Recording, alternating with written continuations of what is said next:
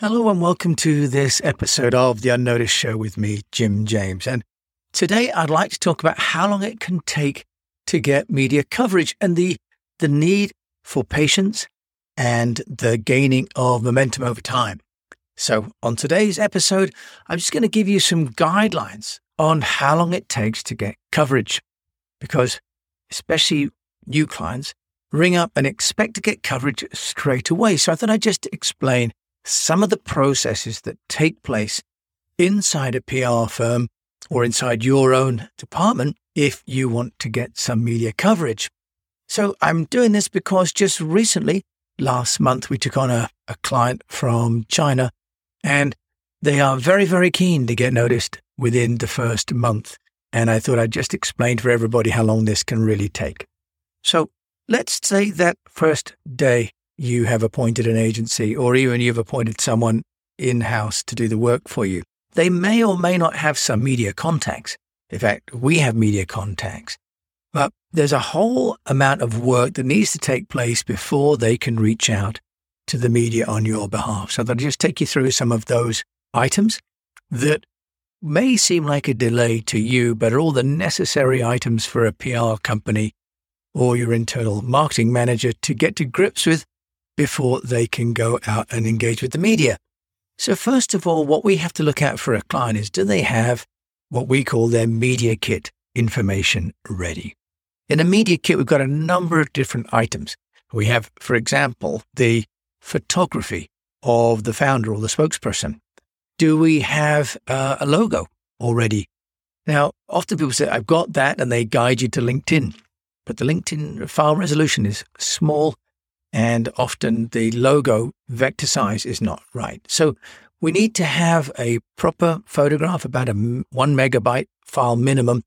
And we want to have the vector file of the logo so that it can be scaled according to the application. And we need that picture in black and white and in color, of course. So that's just the pictures. Then if you've got any B-roll video, for example, is that available? Often clients don't have it, but if they do, often it is not somewhere accessible to the outside world. Sometimes it's on YouTube, sometimes it's sitting on someone's computer. So we need to get that and start to load that into a platform like Vimeo, where the media around the world could see that content. Next, then, we need to start with a few pieces of housekeeping. Number one, we need the bio. We need the biography of the person who's going to be the spokesperson. Often that is the founder. Sometimes it could be, for example, the CTO or the product manager. So if it's you need to write down your bio. Now that's different to your LinkedIn profile. LinkedIn profile could be sort of job this, job that. But a PR bio is who you are, but also what are your key talking points and what's your credibility for doing that. It's only 3 paragraphs, not long at all, and then a quick mention of your education or your particular role, depending on how late you are in your career. So we need your bio. Then we need the company background. So we need the history of the company. We need a chronology, when the company was started, for example, when the first product was developed and delivered, when something was trademarked, when the first office overseas was opened, or when the first customer was signed. So we need as much detail around the company's history as absolutely possible, because that helps us to create some context. The next thing we need is then some summary of what you're doing, the products, the services. Now, often on the website, customers will have really very sales-oriented copy. This is what we do, this is why you need it, and you could buy it here, and so on. That is sales copy, but we need PR copy. We need more factual information. We don't need any hyperbole. We don't need any adjectives. Particularly what we need is facts. We need the target audience you serve, the technology behind the product. We need the functionality. We need the tech specs, if there are any, for example. So the facts of the matter around the product or service that you're offering, because these are the different elements we're going to be sending to the media. So this is just the background information. So we've got your photographs, your video, we've got your bio, and we've got your history, and we've got your product data sheets. That's all good and well. And then what we need to do is to start to look at the messaging. And this is often where the time really comes in. Many people as entrepreneurs start a business and then it moves. It serves certain clients in one way. It serves other markets in another. Some of it's productized neatly. Some of it is an extension of an existing product. Some is an iteration of an existing software and so on. So companies don't move in a linear fashion. They move side to side, forward, backward, and so on. This narrative makes it very hard for a journalist to understand what it is you're really saying. So we have to work on a key message. And often this comes down to the vision of the company. What is the company setting out to do and for who and why and when? But sometimes that's articulated on the website and sometimes it's not. So we need to spend a little bit of time on the message and making sure that's articulated clearly. And then what we have is a message home. And underneath that, we have 3 supporting messages. Normally one is a product message, one is a company message, and one is an environment message. So under product message, for example, it could say, this is our product. Under the company, it says, this is our company. And under the environment or the context, this is the market that we serve. And underneath those, we need proof points. So each of those assertions, if you like, need to be backed up with some facts. It's not enough to say we make the fastest or the best or the slowest or the meanest or the highest. The journalists are used to that all day, every day. What we need to do is to have facts of how fast, how slow, how high, and so on. Because these all help the journalist to have a story which is concrete. And in turn, for the PR firm, we have to have this because we know the journalist will not take our pitch seriously unless we've got that data behind the pitch. So this is what we have to do. We have to get the message home together with the messaging. And that, as you can tell, may take quite a little bit of time, often about a month, in fact, for a company to get all this material together. Once we've got all these materials together, then what we need to do is we need to go and shortlist the key media that are going to be most relevant for that company. So for your client or your company, you've got some key media, some key journalists, or it could be, for example, a trade association that you really need to talk to. Now, the PR firm will probably have relationships with these media already. If they don't, then you may want to think about finding a PR firm that does have those contacts. And in fact, by and large, people engage an agency because they do have those relationships already. But 9 times out of 10, an agency will need to build a media list and it's going to have some new journalists in it. They may know the journalists from other media, or they may know that publishers have publications in their stable, for example, in their portfolio, and they have another publication that fits what you need.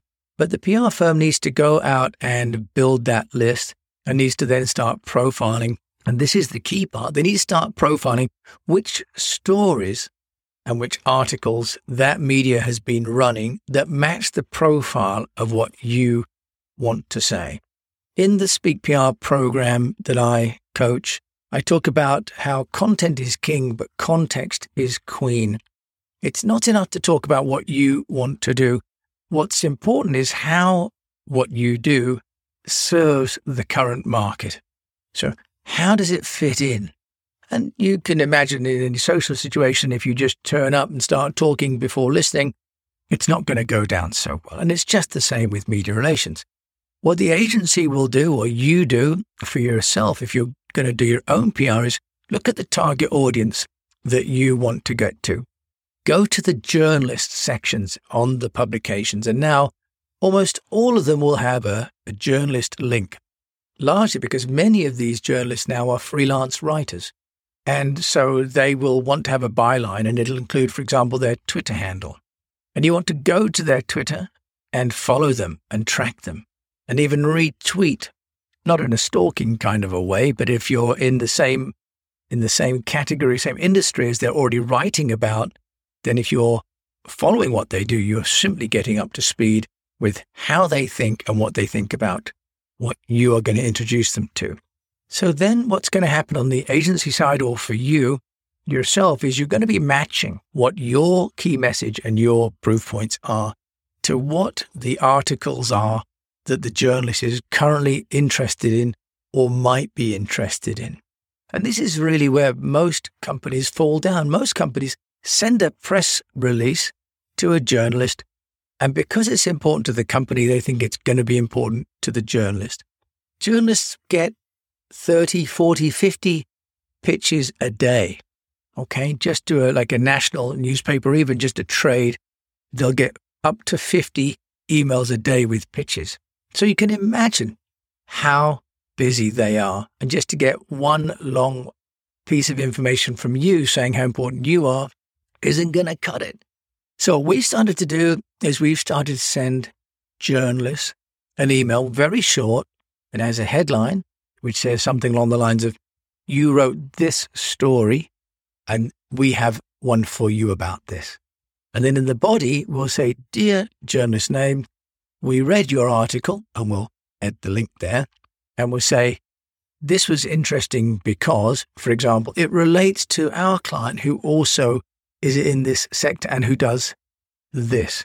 We'd be delighted to help you to take your conversation with your readers further by sharing more information about how our client solves problem X or problem Y. Would be delighted to be of service. We know you're very busy. If you have time, please click to reply or introduce us to someone that you think might find this of interest."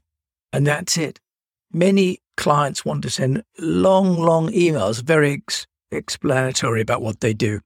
The journalists don't really have the time. If they're interested, and they might be reading it on their mobile phone, for example, they'll just click the reply button or it'll just go to their spam.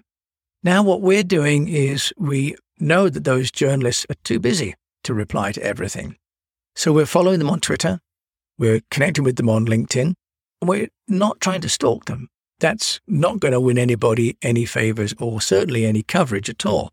So what we're trying to do is to find the intersection between what our clients are doing and what the media are writing about.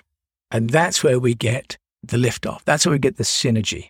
So recently we got this Chinese client I mentioned onto Bloomberg, Hong Kong. In fact, the journalist is based in Hong Kong, and I happen to know Steve Engel from our days in Beijing together.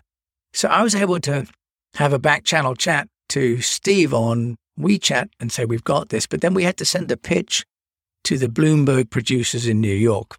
It had to just be short and pithy. And then it turned out that Bloomberg now have a green section, a going green part of their overall morning investor show. So we needed to package the story about our client in the context of their green segment. This company recycles 10% of China's mobile phones. It's listed on the New York Stock Exchange. But that wasn't what they were interested in. They're interested in carbon reduction, in the business models around the circular economy, for example. So the client has got a key message and it's got some proof points. And what we have to do then is to tailor those proof points to the respective interview that's going to take place. And this is where the PR agency can guide a client, because the client is often so keen to talk about what they want to talk about, they're not listening to what the media would like to share with their audience. And this is really a key point, that the media are not the audience in themselves. They are a channel. They take from an agency or from the internet or wherever they get their news, whatever they think is interesting for their readers, listeners, viewers. They're not actually taking the content for their own interest or benefit. They're all worried about ratings. They're worried about circulation. They're worried about subscriptions, because that is their business model. They get more revenue if they get more people to watch, read, subscribe, advertise, and so on. Sometimes people think that the media is almost a sort of a free-to-air charity service. It's not. It's a business, as we know from people like Rupert Murdoch, become billionaires as a result. So when we're pitching our story, when you're pitching your story to that journalist, I encourage you to think through carefully what it is that you have as a company to offer, but then to think just as carefully what that media outlet is interested to find out and to share with their audience. Now, if you've got your bio in place and you've got a good photograph and you've got some B-roll and you've got some facts and figures, then you're making the life of the journalist much easier to work with you.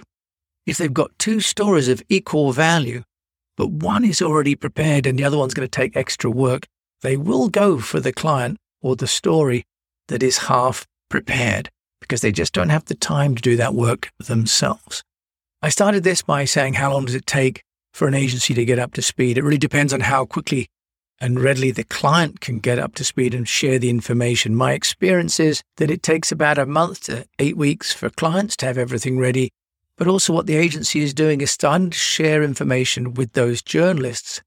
But they're not all covering the story that the client has got when the client wants to share it. Just like selling, you rarely find a client that's ready to buy just when you meet them. And one school of thought says it takes nearly a year for someone to have first learned about you, watched you, and then made a decision to purchase from you. It's not dissimilar in PR. It gets turbocharged, gets the time scales reduced by having an agency that already knows what to do. We facilitate a faster take-up than you might otherwise get. But certainly 1, 2, 3, maybe 4 months. And to get the big win can take 3 to 6 months or even longer. So PR is a long-term game with some short-term tactics and activities that every client or you can do if you don't have an agency. And I hope these give you some clues as to what you need to do in order to be prepared before you reach out to the media. As always, I'm here to help, jim@eastwestpr.com. So if you need anything from me, let me know, and we are more than happy to help you to get your company noticed. Thank you so much for listening to this episode of The Unnoticed Show.